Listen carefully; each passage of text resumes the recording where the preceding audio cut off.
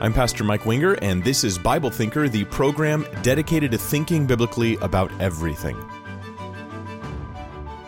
It's usually the simple stuff in Christianity that I think is the most important. It's the simple stuff that we tend to go, oh, I already know that.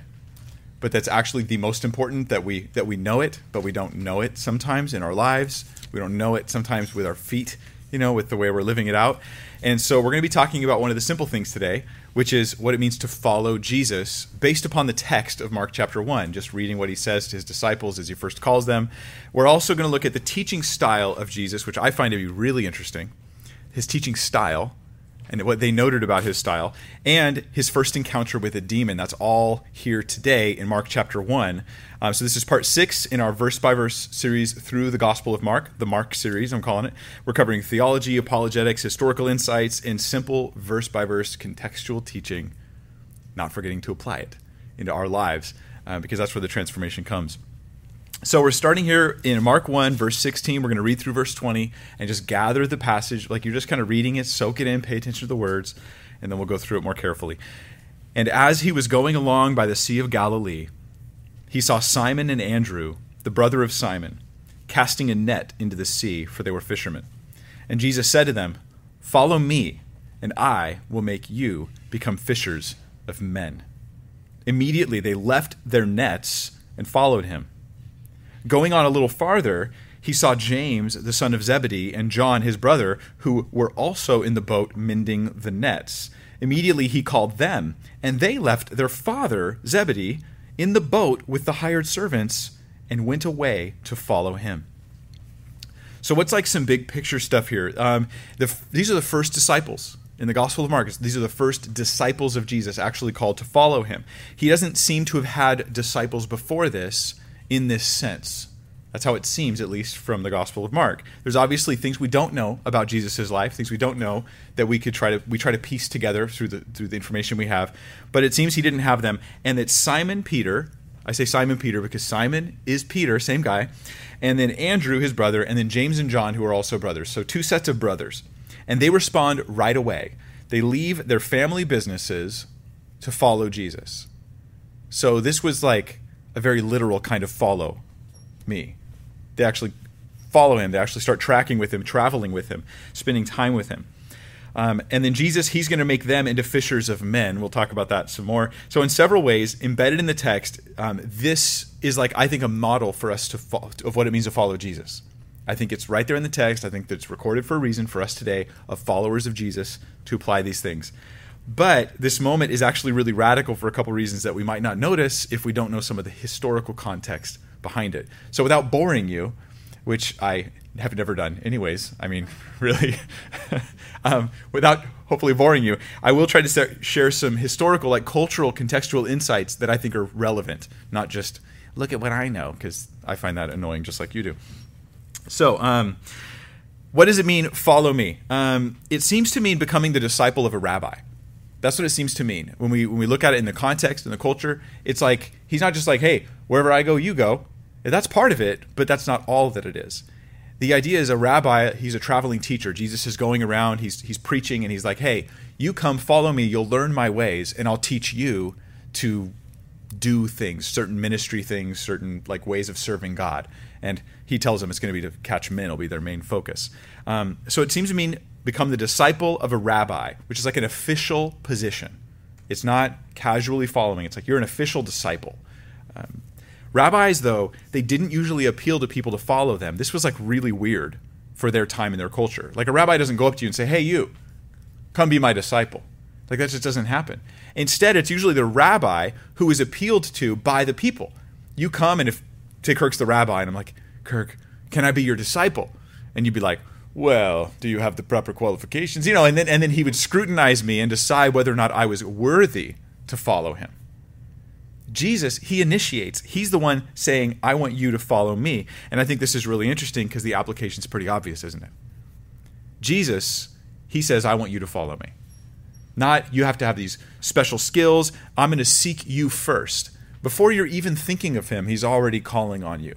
He's already seeking for you to know him. And that's, like I said, this is simple, but it's so sweet. Like just to think, when I was not thinking of the Lord at all, he was reaching out to me for me to come and know him and follow him. So there's a question here. Did they know Jesus already or not? Because it seems a little strange. I remember being young, like just my first time through the Word. For some reason, I remember that time going through Scripture more than any other, I think. And I remember reading this and thinking, boy, they must have had some spiritual insight to know Jesus was the guy to follow, because they left like family, they left their jobs, and they just start following Jesus. Did they know him before? But it seems as though they actually did know of Jesus before. In John chapter 1, we read that they were present at the maybe not at the exact baptism, but, well, actually I'm inclined to think they were present at the actual baptism of Jesus, and then for a time after that, and that they were with John the Baptist for a season before they were with Jesus.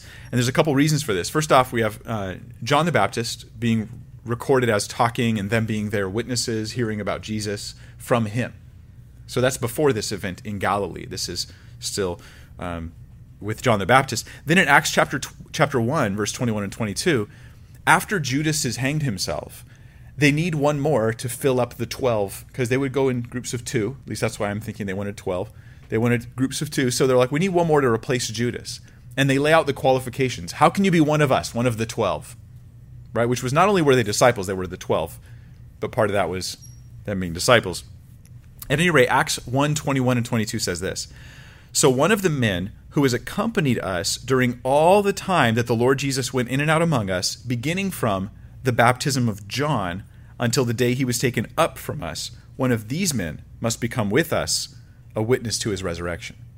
So they wanted one of these, the new member of the 12, they wanted him to be with Jesus from the baptism of John, not just from the Sea of Galilee.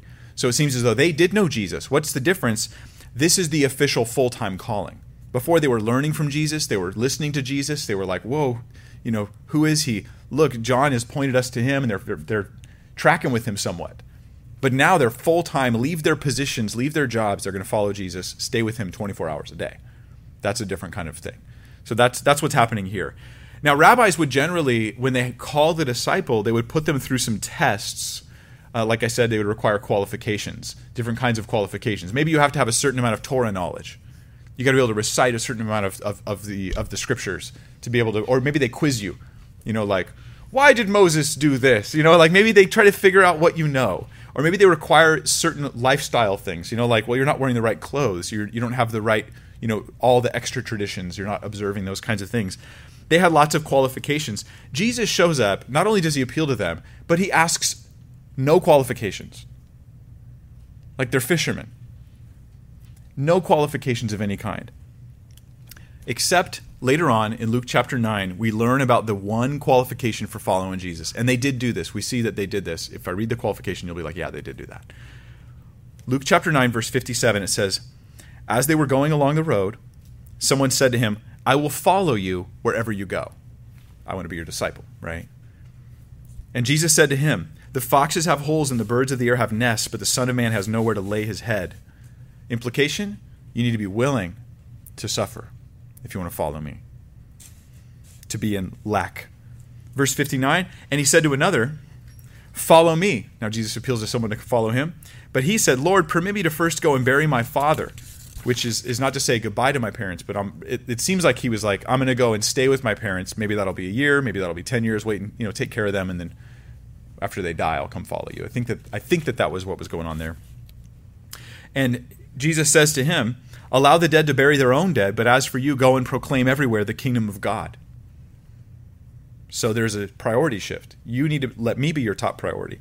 And then another said to him, I will follow you, Lord, but first permit me to say goodbye to those at home. But Jesus said to him, no, after putting his hand to the plow and looking back, no one, after putting his hand to the plow and looking back, is fit for the kingdom of God. And Jesus often spoke with hyperbole. It's like extreme words to get the point across. If you're going to follow me, I am your top priority. That's it. Jesus, he doesn't need you to be qualified, like skilled, knowledgeable, anything like that. He needs you to be committed. So he doesn't require qualifications, he requires commitment. That's the thing. That's the thing Jesus seems to require. Following Jesus requires commitment to Jesus, not just acknowledging Jesus. Not just an intellectual, oh yeah, no, Jesus is real, like I agree with that, yeah. But there's a sense of commitment that's there. And Luke 9:23, It says, and he said to all, if anyone would come after me, let him deny himself and take up his cross daily and follow me. That Jesus is saying we need to do this. We need to deny ourselves, take up our cross daily to follow him. So it's just the idea of commitment, and this is so simple and so basic Christianity. Your commitment to Christ, that's the thing he's asking you to do. When he says, follow me, he's not asking you to be righteous. He's not asking you to be skilled. He's not asking you to be perfect, to qualify. But if you're going to play this thing out, if you're going to keep seeking Jesus, he's got to be number one. It's really basic, but maybe because of that, we sometimes miss it. I think maybe we sometimes miss it. So we need to take this seriously. Jesus, even over me. I'm going to take up my cross daily and follow him. So Jesus, even over me. And that is like such a healthy place when you're there as a Christian. When Jesus is more important than me. I think that's just the right way to be. And of course, he takes care of me. He provides for me. He does it all, so I have nothing to worry about, because whose hands am I in? He's not asking me to follow him unto like a horrible future and hopeless time. Yes, there will be temporary suffering, but it's glory to come. I just got to put him first. So then there's the training that they're supposed to get. A lot of times they would get training before they got into a rabbi's discipleship program. But with Jesus, they have zero training. And then he says, no, follow me. I'll make you fishers of men. I'm going to train you. And so we come with no qualifications. We say by grace alone, through faith alone, apart from works. And then he begins to do the work in us to enable us to serve him. So they left. They follow him. They leave their family. They leave their nets. James and John left their father and hired servants, which implies that James and John were actually part of a successful business. That's the implication. Not only were they doing their own thing, they're mending their nets, but they also have hired servants, and it's a family business. Their father is there as well. And they leave all of those things. Now, does that just say they exactly abandoned their family? No. We'll see them later on still engaging with their families, interacting with their families. It's to say that they reordered their priorities and they went where God called them to go. Some people have said, go ahead and leave your family to follow Jesus. And I think that that's very reckless to say that. The point of it is priorities need to be set properly. Jesus is my top priority. This doesn't mean I'm going to necessarily walk away from anybody. In fact, most of us are not really called, I think, to leave our careers as part of our discipleship in following Jesus. The 12 were, and we learned from their example, but I don't think we're called to the same thing, or else the whole church becomes just poverty-stricken with our hands out to the world all the time. Hey, we need more people to get saved because we ran out of money, and we can't feed ourselves and stuff. And no, so we're definitely not all called to career changes in following Jesus. We're all called to priority changes in following Jesus. That's the idea. So they leave. The training comes later. In fact, later they talk about this in Mark 10:28. One of the disciples says to Jesus, "We have left all and followed you." Like they were aware of what they'd left behind to follow Jesus, and they bring it up later. We'll get there in Mark 10. But it may not have hit you how amazing this is yet. And all that information I share with you, it may not have hit you how crazy this event is. And with no exaggeration, I think it's one of the most amazing things ever that we just read about. Imagine God decides to visit us. He comes in human form. He's walking by the Sea of Galilee, and he sees you fishing, and he says, "You, follow me." God wants you to know him and follow him. No qualifications, just commitment. Right? No skills, just his enablement, his training, his work in your life. All of it. And this is what Jesus does for us. They're the model for us. God says to you, "I want you to know me. I want you to follow me." Don't ever forget, as I used to say, I don't use this phrase too much anymore because I feel like it's a little reckless, but we say it's about relationship, not religion. Reality, Christianity is a religion, so it's really both. But our religion, it has a real relationship with God. That's the point, I think, to be more careful with our words. This is a real relationship with God. God is saying, "I want you to know me and to follow me." There are the doctrines of Christianity, right? But you're not just adopting the doctrines of Christianity. You're engaging in a living relationship with the God of creation. And he says, "I want you to know me. I want you to follow me. I want you to learn from me." That's the reality of your calling. It should blow your mind. And this can help us in a lot of situations because sometimes we get caught between the two extremes of like liberty versus legalism, where you're deciding what should I watch this TV show? And you're debating in your mind. as a genuine follower of Christ, you're like, is this okay? Is this? And you see someone over here and they're like, oh, don't worry about it. It's just legalists complain about people watching this. And then somebody over here is like, oh, dude, that's worldly, man. What are you doing? And you're going like, what do I do? What do I do? I think if we remember that we're not just holding to the doctrinal principles of Christianity. We do hold those. Don't get me wrong. I'm not knocking those. Those are hugely important things. But in this, I'm following Jesus. So I can find myself in these tough choices about holiness in my life, about the difference between liberty versus legalism and all that. And I can simply ask, how do I follow Jesus in this? And for me, this is really helpful. Because oftentimes I realize it's not just about the math of the problem. Sometimes it's just about the principle of following Jesus in this thing. And that like keeps me from splitting hairs the wrong way. I think it's really practical to just ask that. I remember debating this when I was younger. I was thinking about doing this one thing, and I'm like, is that the Lord, not the Lord? And I just thought, like, well, is it following Jesus? And I was like, no, it's not. Like it was really obvious to me, and my inner motives became exposed when I asked the right question. And so that can be good. So they get a new occupation when they follow Jesus, according to this passage. Jesus says, follow me, and I will make you fishers of men. Preaching the gospel is kind of like fishing when you think about it. In fishing, you cast out the net, and you just see what you can catch.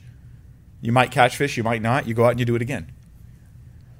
And then preaching the gospel, you just cast out the gospel and you see who gets caught by it, who gets brought in by the gospel, and you just keep doing it again and again and again. And they'd had times probably where they would cast nets and caught nothing. Remember, we fished all night and caught nothing. They had those events, and they had other times where they had like this great catch of fish. And I think that's encouraging for me to think about the gospel in that sense. Like we just keep giving it out and we see what the Lord does in people's hearts. And we just try to be faithful with the idea that the fishermen, they do the fishing part, but the catching, yay, nay, it just depends on the situation. So you just keep doing it. So this for them involves a redirection of focus from fish to souls, from catching things for physical, temporary needs to catching people for God's kingdom, bringing them into the love and the grace of God. So I also mentioned that all of us don't leave our jobs. I wanted to give you some more support for that, because I think sometimes we misunderstand the text and we make bad decisions. So Lydia was a seller of purple in the book of Acts, right? And she ended up being a sponsor of the church. And she took her wealth and she helped use that for the kingdom of God. And we have other people in the text of Scripture. Erasmus, the treasurer of the city. He didn't stop doing that in order to follow Jesus in his life. In fact, he used it for the Lord. And so not all of us leave jobs. Most of us probably won't. But we all change focus, and all of a sudden, my job is really about the Lord. My family, we're really about the Lord now. My heart, my life, my hobbies, everything I do, ultimately God's in it. It's for God. That's the difference. That's the focus. The commitment is Jesus over all. Like Colossians 3:17 says, one of my favorite New Testament verses I would always share with the youth, whatever you do in word or deed, do all in the name of the Lord Jesus, giving thanks to God the Father, giving thanks through him to God the Father. So the idea is we're just, everything you do. I'm going to do art. I'm going to do enjoyment, like playing games with my kids or my friends. I'm going to do my career, my job, the way I drive down the street. I remember I went through a season of prayer because I wouldn't call it road rage because it was me, right? But it was road irritation, road frustration, triggered by other people's bad driving, not my own in any way. But I remember realizing there's like a spiritual issue that was going on here. And when I realized this, I just started praying every time I got upset and was able to give this thing to the Lord. And it just incrementally grew stronger and more spiritual about it. And it wasn't like this gaping hole of unspirituality when I got on the freeway. Thankfully, the Lord helped me a lot. And I don't actually drive on the freeway very often nowadays. So that also helps. But the order here is really important, right? Okay, so Jesus says, follow me and I'll make you fishers of men. I think the order is really neat. First you follow, he makes you fishers of men. That's the task. This means that my goal is to simply follow him. It's always follow him. And sometimes we get caught up in, those of us who serve and do ministry, right? We get caught up in the things we're doing in ministry, and we think that this equals seeking the Lord, and that's all there is to it. So I'm seeking the Lord when I show up at church to serve. And then when I leave, well, I'll seek the Lord next time. And not realizing like it's my whole life, man. It's my heart. It's when I'm awake. It's when I'm sleeping. It's when everything I do. Follow him, and you'll feel it, because ministry will be like you'll be pulling for resources that don't exist in your heart. And you need to be seeking the Lord, to just resting on his grace, not trying to earn anything, but just simply follow him. He'll make you whatever it is that he's going to be doing with your life. Put that first. Okay, cool little side note. The 4 men that are called, Simon, Andrew, James, and John, all 4 of them are part of the 12 later on. Not yet. The 12 have not been called yet. Like, they're disciples, but they're not the 12. And later on, they'll be 12. They'll be the apostles. 3 of them, though, are like the key of the 12. So we have these 4 guys that would seem random. Well, they become part of the 12. 3 of them become the 3 of the 12. What do I mean? I mean, Jesus had not only the 12, but he had these 3 guys who he would bring into special moments. Special moments like the Mount of Transfiguration. Peter, James, and John. Like the Garden of Gethsemane. He had the 12, but he calls these guys a little closer. Right? Maybe that's why they heard him as he was praying. So they may be brought in early here in the Gospel of Mark as like being eyewitnesses, just like in Acts. It says that was their task. Our job is to be witnesses of Jesus and all he did from the baptism of John and forward. So let's read on some more, and we'll keep going. Mark 1:21. It says, then they went to Capernaum, and immediately on the Sabbath he entered the synagogue and began to teach. Now Capernaum is actually the hometown of Peter and Andrew, as well as James and John. So they're going to their hometown, and it seems he's staying with them in their hometown. Again, they didn't leave their families, but they did change their careers because they were going to follow Jesus full time. Archaeologists think that they've actually found the site of this Capernaum synagogue, the same synagogue that they were in. Jesus was teaching in that synagogue. That's kind of neat, huh? You go to Israel, maybe you can go check it out. A synagogue, by the way, it's a building for Jewish Sabbath gatherings. That's what it is. Sometimes a synagogue was like a person's house or business that was then converted into a synagogue in different locations. During the week, it also served as a schoolhouse and a courtroom for handling minor court issues. And so they could bring you for like Jewish justice to the local synagogue for like handling internal Jewish issues, maybe that wasn't Roman related. I'm thinking maybe they did this when they decided to drive them out of the synagogue. They'd have a little court case right there in the synagogue. But Jesus, he comes on the Sabbath, and on the Sabbath they would have their reading of the scriptures, and they would have a teacher talk. And Jesus, as now a traveling rabbi with disciples, it would be expected and okay for him to get up and actually teach as a visiting rabbi. They don't know what he's going to say yet, right? Or how it's going to bother them in some cases. But Jesus comes, and he's actually going to teach on the Sabbath. This is so exciting, like God with us, teaching us directly like that. I just let it sink in. Like you just show up to the synagogue that day. Jesus is there, and he's bringing the news that has waited thousands of years to be delivered. God himself. And they're blown away. Verse 22, here's how they respond. They were amazed at his teaching, for he was teaching them as one having authority and not as the scribes. Now these 2 verses are all we get about what Jesus taught in that synagogue. Like, not a whole lot. Now, Mark actually doesn't focus a lot on the verbal teachings of Jesus. He talks about Jesus' teaching, but doesn't share a whole lot compared to, say, Matthew or Luke of what Jesus actually taught. Or John. Actually, John has more about his conversations, maybe, than his public preaching, now that I think about it. But they're amazed. So why are they amazed? Why are they blown away at Jesus' teaching? Well, they say it's because of how he did it, how he taught and how he didn't teach. Is he taught with authority, and he did not teach like their scribes and Pharisees. The scribes and Pharisees, we can actually get a sense of how they taught because we have the Jewish Talmud, which some of the data in the Talmud comes back to the time of Jesus and then a little bit later and continuing on for a couple centuries just as they continue to compile it. What they would often do is they would quote rabbis. They wouldn't actually teach with authority, really. They would just be like, well, Rabbi so-and-so says this and Rabbi so-and-so says that. Have anybody here ever read the Talmud at all, any of it? If you read the Talmud, there's parts of it where it just tells you, like, this is how it is.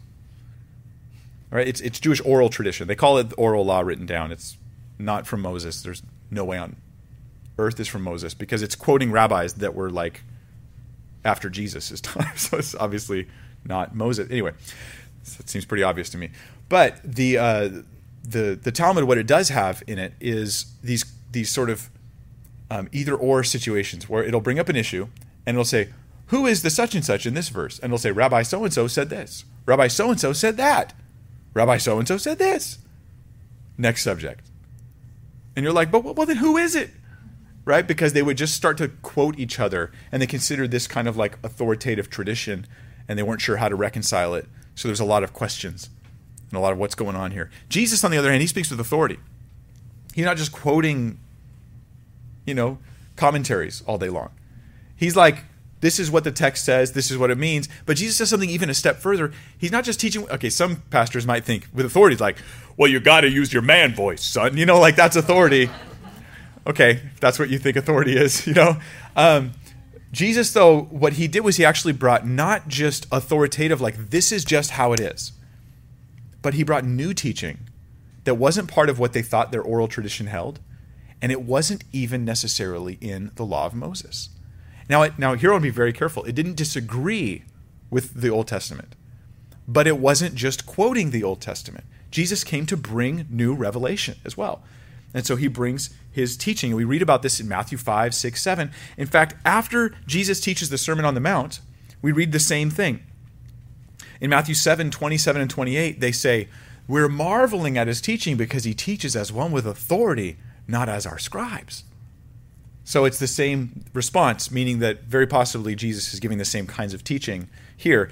In fact, I like to say, Jesus was a traveling teacher. When you travel as a teacher, you teach the same stuff over and over again. That's what you do, because you have new audiences all the time.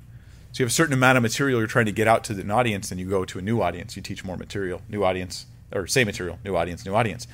The disciples would have traveled with Jesus, hearing him teach these things how many times? Over 3 years? A lot. And then at some point he sends them out and says, go and tell them the stuff I've been teaching you. And he sends them out 2 by 2. Why? Well, I think one of the, probably several reasons, but one of them would be because if this guy forgets something I said, you can remember. If he says something wrong, you can correct him. Then after that, they come back and they travel with Jesus more. And Jesus teaches more. Then after that, after his death and resurrection, he sends them out and they're carrying the words of Jesus that they've heard over and over and over again and communicating his teachings. And they're still together. They're still grouped up so they can confirm and double check and make sure they get it right. So this is part of the disciples' job, is you're learning the teaching of that guy. So that's something that they would have heard over and over again. Because the skeptic will sometimes say, like, how could they possibly have remembered Jesus' words? And I'll be like, well, I mean, you could hear Ray Comfort's Hell's Best Kept Secret 40 times, and then someone asks you, like, how do you know that teaching so well? I'm like, well, yeah. If you travel with him, hearing him teach it 40 times in a row, you're going to know it pretty well too. That's going to be the case. Not to mention, may I add, we sometimes set God aside in these conversations. Jesus promised the Holy Spirit would bring to remembrance the things that he said. So in addition, there's just the supernatural work of the Spirit to remind them. I don't think God is hindered by our memories when it comes to the inspiration of Scripture. So they're amazed at his teaching because he's teaching like someone with authority, not as their scribes. Not as their scribes. Let's not be like that. Let's not lapse into the idea where we can never take a stand on what Scripture says. It's fair if you say, I just don't know what it says. That's fine. But when I read sometimes more scholarly stuff, sometimes they have just a good humility, and it's proper, right? Maybe it's this, maybe it's that, I'm not sure. Other times, it's almost like their default state, where they just can't actually take a stand on very much because they're always knowing someone's going to criticize them. And so it can actually be somewhat crippling, and there ends up being almost no authoritativeness in what seems to be the plain truth of Scripture, right? The plain truth of the things we're reading. So we want to be careful not to do that as well. I think it's just an important thing to know. All right, so there we go in verse 23. It says, just then there was a man in their synagogue with an unclean spirit, and he cried out, saying, what business do we have with each other, Jesus of Nazareth? Have you come to destroy us? I know who you are, the Holy One of God. And Jesus rebuked him, saying, be quiet and come out of him. Throwing him into convulsions, the unclean spirit cried out with a loud voice and came out of him. Okay, so what is the unclean spirit? Well, it's the same thing in verse 34 when we get the word demon applied to the same thing. So this is a demon of some kind. Unclean spirit, demon, synonymous terms. Okay, we're not looking, I don't think, at different types of creatures or beings here. What's interesting is what this demon, this unclean spirit, says when Jesus shows up. He says, what business do we have with each other?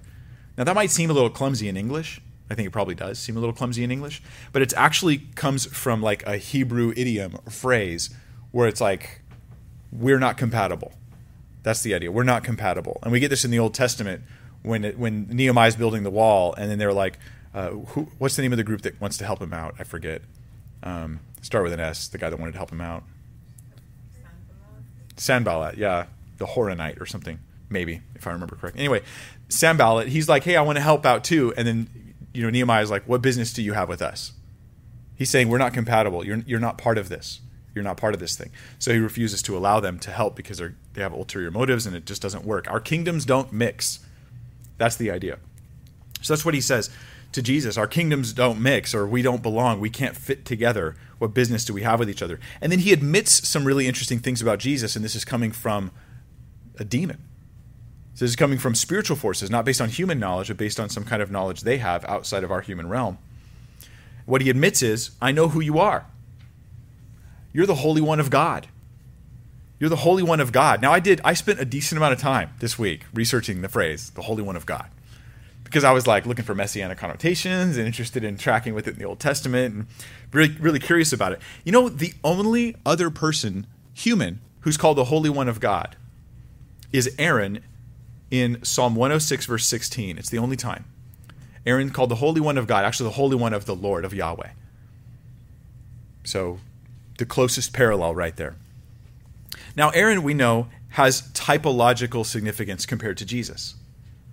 But Aaron's called the Holy One of God, or the Holy One of the Lord, in context of his priestly duties. So in the context of Israel, in the context of the temple or the tabernacle at the time, right?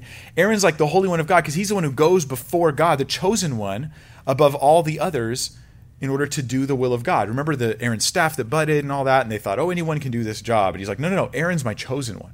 He's the chosen one of God. That's the idea. But this isn't coming from the context, of the tabernacle on earth or of the Jewish people. This is coming from the context of a demon. See, when a human is called the Holy One of God in relation to his priestly duties in the tabernacle, what does it mean when a demon thinks that someone is the Holy One of God, when a demon has nothing to do with the tabernacle on earth? I think the idea is Jesus ranks above all, including demons, obviously, and demons are willing to acknowledge this. A demon wouldn't think I rank above them. We're lower than the angels, humans. We're lower than the angels. And even though Jesus was in his human form, the demon looks at him and he's like, you're like the one. You're the one above all of us. Just like Aaron was in relation to the temple. So they admit that about Jesus. Also, they're scared. They're not just in awe. Like the book of James says, the demons believe and tremble. So they're scared of Christ. Can you imagine what it was like? And I don't want you to spend too much time on this, but imagine what it was like for a demon to see Jesus. He's here. Jesus shows up. Like, we're in our kingdom far from God's presence. And here he is, showing up. And he's casting us out. And he's like ruining us. And usually this doesn't happen to us, not like this. And in this demon in particular, he encounters Jesus individually. The message is that Jesus is not only dealing with sin, like John the Baptist showed. He's the sacrifice that purchases forgiveness for us as we just believe and trust in him. He's also dealing with Satan. And that's what Mark, I think, is getting at. That's why, he's coming, he's the sacrifice, he's going to bring us forgiveness, but he's also going to overpower Satan, the ruler of the darkness of this age. That's the idea. Jesus is asked a question by this demon. He says, are you here to destroy us? Have you come to destroy us? Now, the word destroy, at least one commentary suggested this does not mean annihilate. It means like you bring us to destruction, like ruin. You devastate us. That's the idea. Now, you heard the word us there, destroy us. So it might make you think that there's multiple demons in the sky. There's like the demoniac we read about later. But it seems as though there's only one, because he goes, are you here to destroy us? But he also says, I know who you are. So I know who you are. So us meaning our realm. Are you here to ruin our realm? but there's just one of me here right now. So he's trying to figure out what the impact of Jesus is going to be in their realm. That's the idea. So he thinks Jesus is likely to destroy them all. That's an interesting thing that he admits, isn't it? Jesus, oh, you're here? Does this mean it's come? Our judgment is coming? It's now? In Matthew 8:29, another demon asks Jesus a similar question. He says, have you come to torment us before the time? Which I think, again, this admits certain things. We can evaluate and go, what are they admitting? They're admitting that they know their future. They know their future, and their future is the torment, destruction that God will bring upon them. They know what's going to happen. But what's interesting is that doesn't mean they know God's plans for all things. They know their future judgment, but they don't seem to understand the gospel. Like Satan didn't know when he put it into Judas Iscariot's heart to betray Jesus that this was going to bring out the salvation of the world. Like he would have come up with a different plan. So God uses their ignorance and uses them. He's the grand master of chess. And he's like going to move in the right place to get the results that he wants. Working all things together for good. The scripture declares that the gospel itself was a mystery that not even the angels knew. And that the prophets themselves, even though they wrote about it, they didn't understand all the implications of what they wrote. And so it was revealed when Jesus died and rose again. And like that road to Emmaus we read, right, when the lights go on. This is what all the scriptures were talking about, and it happens to you and you get it. So he casts them out. He casts out these demons with a word. Historical records show a lot of weird things people did to try to deal with demons. And we're not necessarily talking about Jewish cultures here, just Jewish stuff, but just cultures, right? Weird things. We found like skulls where people had literally drilled little holes in people's heads. Like take a piece out of their skull. They survived the project, and they would wear it as like a little amulet, and they think maybe that was to release a demon. Maybe they were thinking that would release a demon. Of course, as I read that, I thought maybe they had migraines, because I'm telling you. You're like, I just need some pressure release. That's all I get how they could think that. So it could be either way, I suppose. But there were other things they did. Like we read about how they would take like strong smelling roots and then stick them up your nose and make you smell them because it would smell bad and make the demon leave is the idea. Jesus, they also didn't do they would do long incantations, these big long projects to try to like deal with what they thought at least was a demon possession.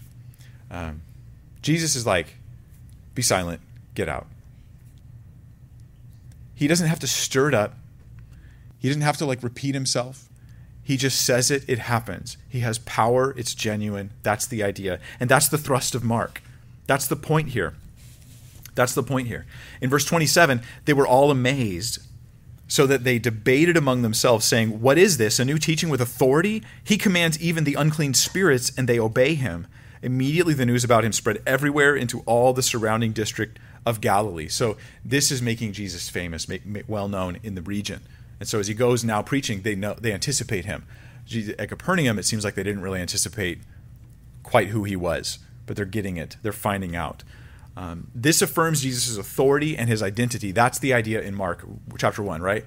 Authority, identity. The demon knows who he is. This man is the Holy One of God above all spiritual beings.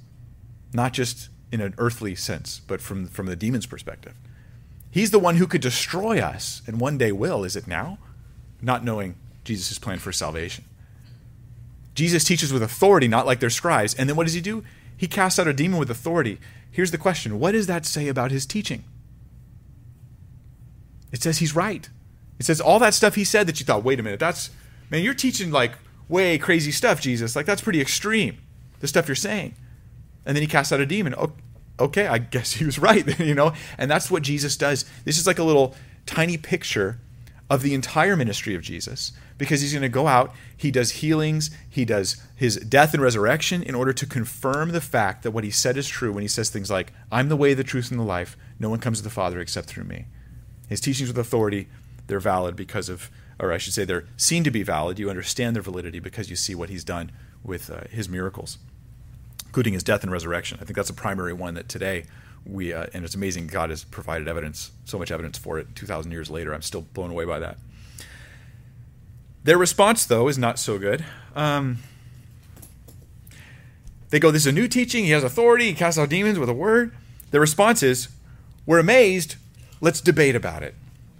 Right? They debate about it. They debate amongst themselves.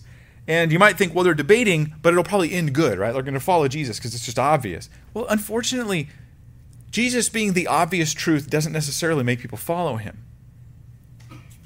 Some people with more evidence still choose not to follow Christ, and others with sometimes even less evidence, just their hearts are just yielded to Jesus Christ, just right away. And it's sad. It ends this way for many people. They just debate amongst themselves. Wow, that's interesting. Let's just debate about it. We'll just have a discussion and a debate. And they're like, they never leave debate mode. They never leave debate and thinking about it forever and ever and ever. And that's unfortunate. That's unfortunate. And sometimes maybe they're looking for truth, or maybe they're looking for excuses. Because as long as I'm still debating it, I can keep doing what I want to do with my life. But once I stop the debate, I may need to be confronted with the very real realities of the consequences of these truths. In John chapter 6, we read about this. Jesus says that it was at Capernaum in John 6, you guys know the passage, right, where he teaches about his flesh and blood. And they go, this is a hard teaching, Jesus. Right? And then Jesus continues to push on that. He also tells him his words are spirit, and the flesh profits nothing, giving us a way to interpret what he's been saying. But he goes ahead and gives him a hard teaching, and in John 6:66, we read about a whole bunch of people who walk away from him. Well, that happened at Capernaum. So they were interested, they're amazed, they're interested, but they don't seem to continue following him. Later on in Luke chapter 10, verse 15, Jesus includes Capernaum in a group of cities who rejected him. And so while they saw his miracles, they did not, it seems, at least the larger part of the group didn't seem to follow him. The message there is easy. You need to follow Jesus. You need to commit. He'll take you as you are. He'll take you as you are with no qualifications, just like the fisherman. He'll make you into whatever he's going to make you be, following him. Whatever gifts he wants to give you, as he gives to all of us as we come to Christ. He'll do the work in you. Your task is just follow him. Trust his authority. Trust his goodness. And just follow and track with him. And he does all the rest of the work. We need to keep our Christianity simple. Especially in life, where life gets complicated, we need to get really simple. And if you feel like your life is super complex right now, my encouragement is you need to get really simple. Really, really simple. And just follow Jesus and let him do with your life what he wants to do. You don't need the qualifications. You just need his grace. You just need his love. And you have God himself reaching his hand out to you saying, hey, come follow me. Let's pray. Father, we thank you for this word. We thank you for the scriptures. We thank you, Jesus, that you not only said this to Simon and Andrew and James and John, but to each of us, you're calling us to know you and to follow you. You sent those same disciples into the world saying, tell everyone. Preach the gospel, make disciples out of everyone. And so, Lord, your calling is to each one of us already to be your disciples with our zero qualifications. In fact, we're unqualified in every way with our sin and our failures, yet you do all the work in us. You transform us from the inside out. And we just pray that we'd keep it simple, we keep our hearts and minds focused on you, that we wouldn't overcomplicate our lives. In Jesus' name, amen.